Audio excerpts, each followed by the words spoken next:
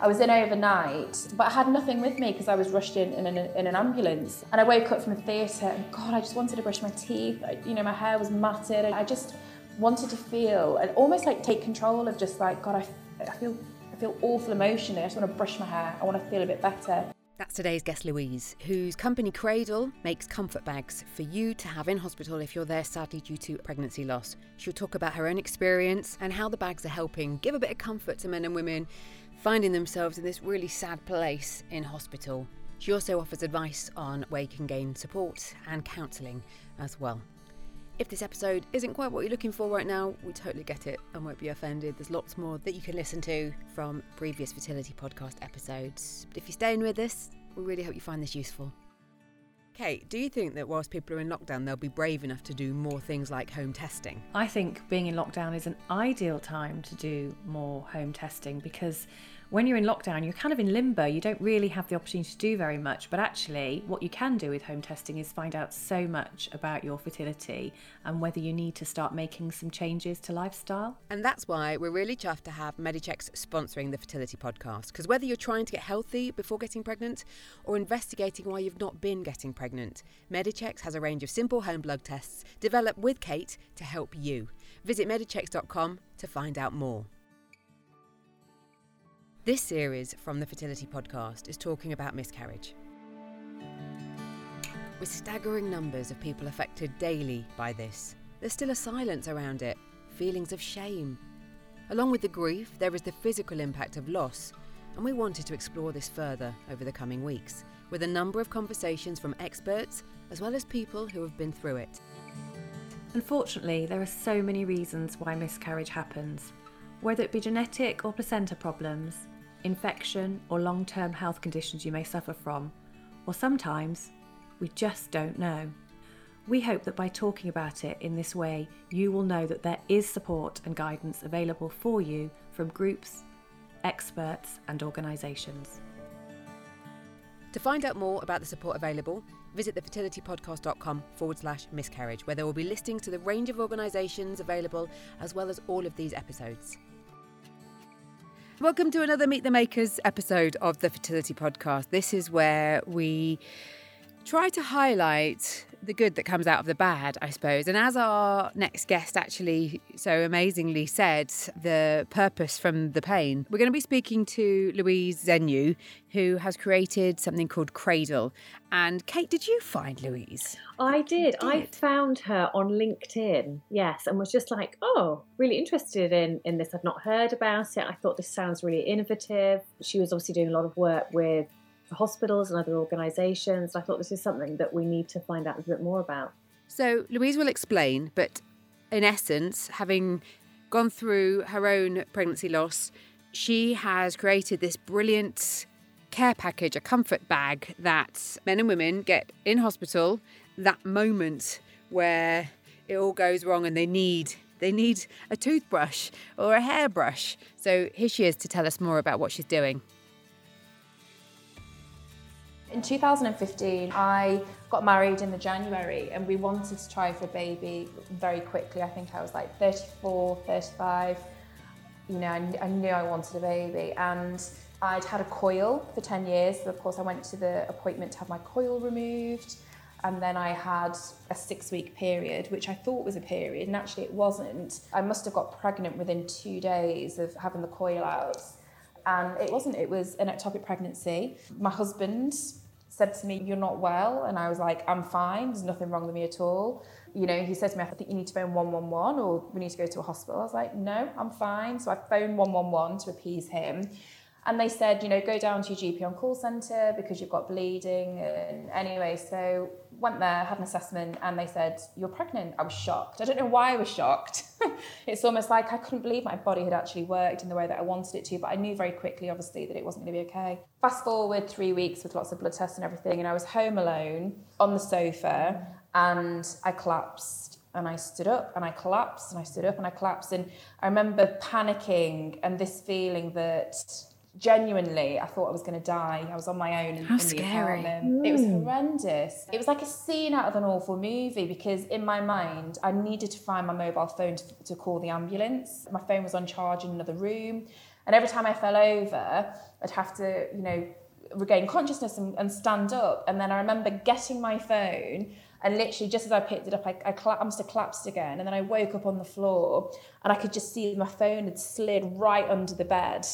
So it was awful, but I'm telling you this because this is part of the trauma of ectopic pregnancy. It's not just pregnancy loss, it's the way that you lose your baby and the thoughts and feelings that lead up before even you get medical care. And I thought to myself, I'm just going to get my phone, unlock the front door, and I'm not going to die. So managed to do that. Ambulance came. 4 hours later, emergency operation, removed. My baby was trapped in my left fallopian tube, so I had the baby removed with the tube, and came round and had fantastic care. The care I received at Ormskirk Hospital was absolutely first class. The compassion of everybody that looked after me was brilliant. Very, very, very happy with the care. I was in overnight, but I had nothing with me because I was rushed in an ambulance. And I woke up from the theatre and God, I just wanted to brush my teeth. My hair was matted. And I just wanted to feel and almost like take control of just like, God, I feel awful emotionally. I just want to brush my hair. I want to feel a bit better. But I didn't want the husband to leave me, so I didn't let him leave me, so I didn't have anything with me. So that's why we've started the Comfort Bag project, so that in those moments, those early moments of early pregnancy loss, particularly when you've had medical or surgical management, we give women and men now, because we do men's comfort bags as well, we give anybody who's there in those moments the opportunity to have dignity and just a little bit of comfort.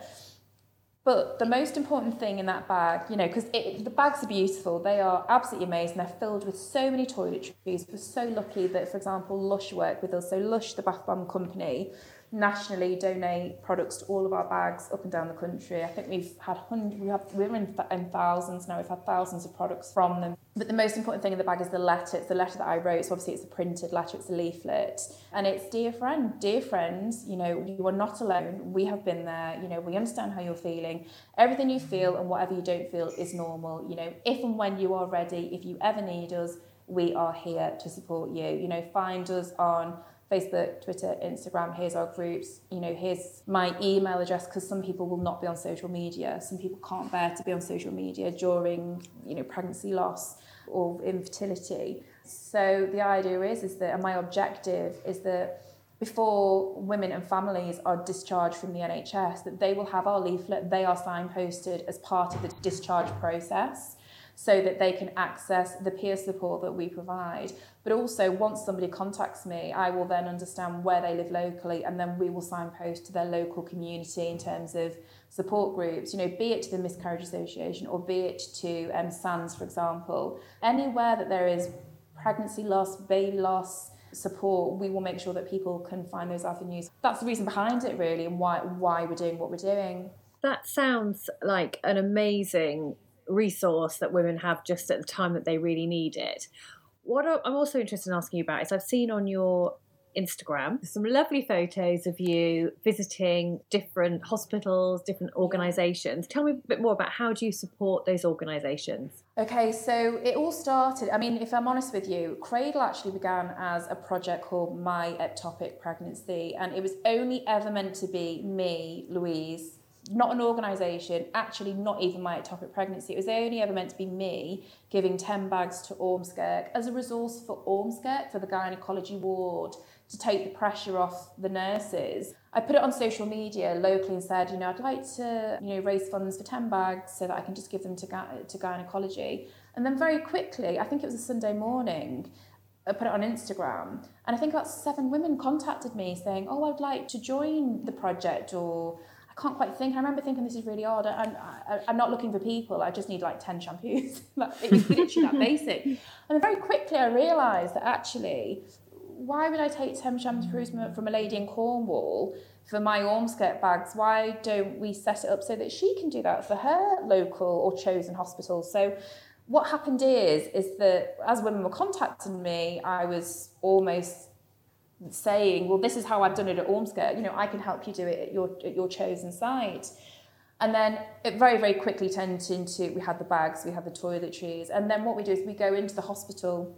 So you'll see on Instagram, there are different ways that we do it. Say, for example, if a lady contacts me in Manchester and says that she would like to work with her local hospital, for example, Stepping Hill, we as an organisation will make the relationship with Stepping Hill, if we haven't got it already, introduce the ambassador, explain the concept that we have. You know, an NHS trust has never ever said no to us. In fact, the NHS is now asking for our support and they're asking for the service. So we're now actually trying to supply the demand, which is to help the healthcare professionals and take almost like not the pressure off them, but just support the continuity of bereavement care that they're trying to roll out. Obviously, we've got the guidelines now of National Bereavement Care Pathway. I think it's great that there is within the NBCP, there is room that says that, you know, the NHS do need to work with small individual organisations or charities. So we are being welcomed into that space. So all of the photos you see on social media are us going into the NHS, donating the bags, working with the gynaecology teams, working with the early loss teams, meeting their needs, asking the questions, you know, what do you need from our service? Because the thing is that, for example, the service we provide at Liverpool Women's is very different to the service we provide at Ormskirk, because Liverpool Women's is such a well-established setup with the honeysuckle suite, which is fantastic. You know, but Ormskirk, you know, I work with their bereavement team and we're building on those services and we're putting a lot of resource into it. We don't advise on policy, but we give our opinion as bereaved parents in terms of what our experience was and what we think will work best and in the interest of parents going through any type of baby loss, really. I just want to talk a bit, Louise, about that kind of education piece once you're in the different kind of trusts and different hospitals, because it's amazing what you're doing and that it's going nationally. But in some of the conversations that we've been having with women suffering miscarriages, going through ectopic pregnancies, the bedside manner isn't always what we hope it will be because of the pressure that maybe staff are under. And I just wonder how that's going, you know, in that in that work. It's interesting. So when I was discharged, when I had my care and I was discharged from hospital, the best way that I can describe it is that the care was phenomenal. But the environment that I was treated in, it was on a gynecology ward. I don't think there was any reflection of baby loss. I'm confident that the way I left the hospital was, in terms of the emotional understanding of what had happened, was probably very similar to having my appendix out. That's no reflection on the NHS, it's no reflection on the staff. It's about, I wasn't given almost the license to even think, God, my baby was growing and my, you know, almost like, you know, my body couldn't catch up with it. You know, I didn't leave there feeling that, my God, my baby's dead, I'm not going to take my baby home. The great thing is that if you look at within the NHS now, is that the NHS are now providing so many study days for their early pregnancy loss staff where they can share case studies, learn from each other. And they're always inviting parents to speak at these days. So, for example, I recently spoke at the Manchester Early Pregnancy Loss Study Day, and that's actually where I first presented Cradle to a room of gynecologists, nurses, junior doctors, sonographers. The feedback we had from that the following day was really, really good, and it gave us enough encouragement to know that the NHS do need our services. They do want us in their trusts. So we started with just me in Ormskirk. I've now got a team of 73 volunteer ambassadors. That's amazing. All of us have experienced early pregnancy loss, including chemical pregnancy, pregnancy of unknown location, miscarriages, missed miscarriage. We've got a number of ladies that have had obviously difficult decisions to make where they've experienced termination, compassionate induction due to medical reasons, where their children wouldn't have survived, you know, after birth. That's not an exclusive list. Obviously, we are aware of other types of early pregnancy loss, for example, molar pregnancy, and obviously ladies that perhaps have had diagnosis of cancer and obviously had to terminate. There are so many different types of loss, but we're all brought together. You know, we are a family now, and I knew within a month how big Cradle was going to get and how big it is going to get, and I've set out my stall in terms of my own objectives. And my objective was particularly to be on site in the NHS. So I'm really, really pleased to say now that we've had confirmation that Cradle will be on site at Ormskirk Hospital as a service provision, which means that I will be on site 2 days a week. They've got me a desk. I'm working towards a corner office, I'm not going to lie, but that could be a few years. I love that you're talking about a place that's got you a desk, considering you're sat on the floor outside a loo in Pret doing this podcast. I know. I mean, don't let the NHS know that, because they'll take my desk away from me. They'll have me... They'll be like, we've heard you're happy on the floor. I know, literally, they'll have me in the toilets downstairs. But the great thing is, and, you know, the proposition that we've given to Ormskirk is, because, I mean, I work with their bereavement team anyway, so I work in collaboration with somebody from their mortuary, neonatal, gynecology, the bereavement midwife. And we work together to really look at, as a hospital, how we can almost bring continuity right across the trust in terms of, if the experience you have on labour ward in a bereavement suite should mirror the experience you have on a gynecology ward. I'm so excited to say that the gynae ward has just been remodelled. There is a bereavement room in the gynae ward. There's a bed for partner, so dad or same-sex partner or companion. And we're plugging a lot of our resources into making that room, the losses are up to 16 weeks in there.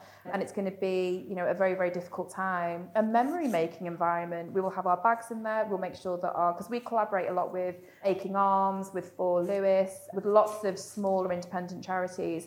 And me personally, I make sure that I bring all of those other charities into whatever I'm working on to make sure that all of those things are available to bereaved parents if they want them. We don't push these things on them, but we make sure that they are there, really. But with the on-site work, so what it means is that every Friday and every other Monday, I will be on site in the NHS. The staff will be able to pop down and see me if they need a coffee, if they need to run through any case studies. But more importantly, we're there. So Friday is the gynae theatre list. And it means that I can be there if any of the parents want to talk to me at their bedside for a couple of minutes, or if they want to meet me, they're very welcome to. I'm not a counsellor. I work in business development. I was just about to ask about the kind of duty of care side, because it's definitely something that in my work doing this podcast, I'm a former patient like you. And as the podcast has grown and people have reached out more, there is that feeling that you want to do as much as you can, but obviously what you're talking about is signposting people on to the people that are qualified, aren't you? So currently, at the moment I signpost to, so if we look at my particular hospital, I signpost to, there's an amazing organisation called Lighthouses Therapy Services who offer funded therapy during their baby loss weekends. It's 16 hours therapy, so they're fantastic. I did the retreat myself. It hugely helped me. And so we make sure that we signpost any of our parents or grandparents to Lighthouses. And then we're very fortunate in the Northwest. There's a lot of counselling services with very short waiting lists, which are funded or for a small donation. So I'm able to really signpost very quickly parents from Ormskirk and Southport into those areas. And there's a huge amount of help where we are. Well, what we'll do is we'll put links, of course, to you on the show notes, and we'll make sure people have got your details, and best of luck with what happens next. It, like you say, I mean, it's just skyrocketed because of the need for it, and I think it's amazing, and I'm sorry that something so sad led to something so great, but that's what our Meet the Makers series is all about. It's highlighting people that have done something as a result of something awful, something amazing has come out of it. We class it, Lighthouse Therapy Services, they class it as putting pain to purpose, and I think, as much as it was the worst time of my life, that I actually, I wouldn't change it now.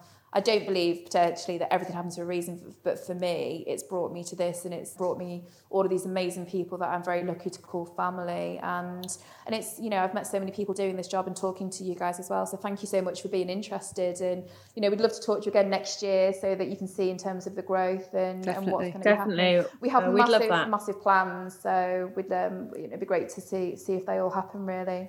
Great. Well, we really hope that the model that you started in your local hospital is rolled out to other hospitals, because it sounds amazing and just what women need. So well done for getting it to as far as you've got it. Oh, thank you so much. I must say, the everybody that works on Cradle brings Cradle to life. This is not me. The people on the ground, every single ambassador that joins us on a daily basis now, they do the hard work, and the beautiful thing is that every Cradle service looks different in each and every NHS trust, because it's driven by different people with different personalities, with different experiences and different reasons for doing what they're doing. So Louise, if people are listening and they want to do what you said, the lady in Cornwall, when you first put the post up on Insta, wants to get in touch, they can do that too and get your support in setting it where they are. Great. Absolutely. Fab. So we anticipate that we're going to grow to about 200 ambassadors by this time next year. So if anybody would like to take Cradle to their chosen hospital, if there's a hospital or a site that's close to somebody's heart,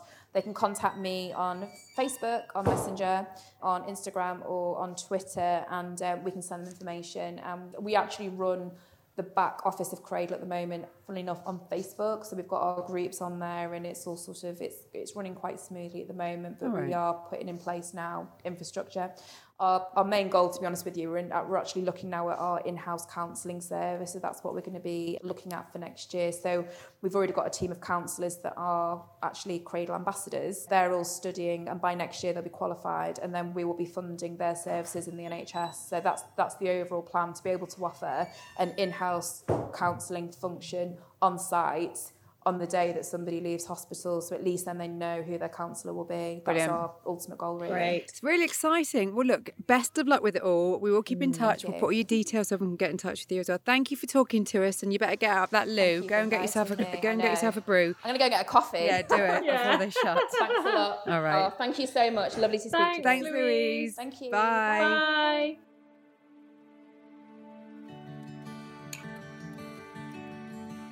Wow, that is a lady on a mission, isn't it?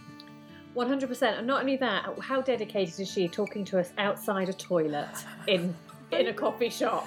God love her. Oh, and we'll share that picture. Thank you, Louise, so much. And as she was saying, you know, she is running a business alongside the work she's doing for Cradle, but massive ambitions.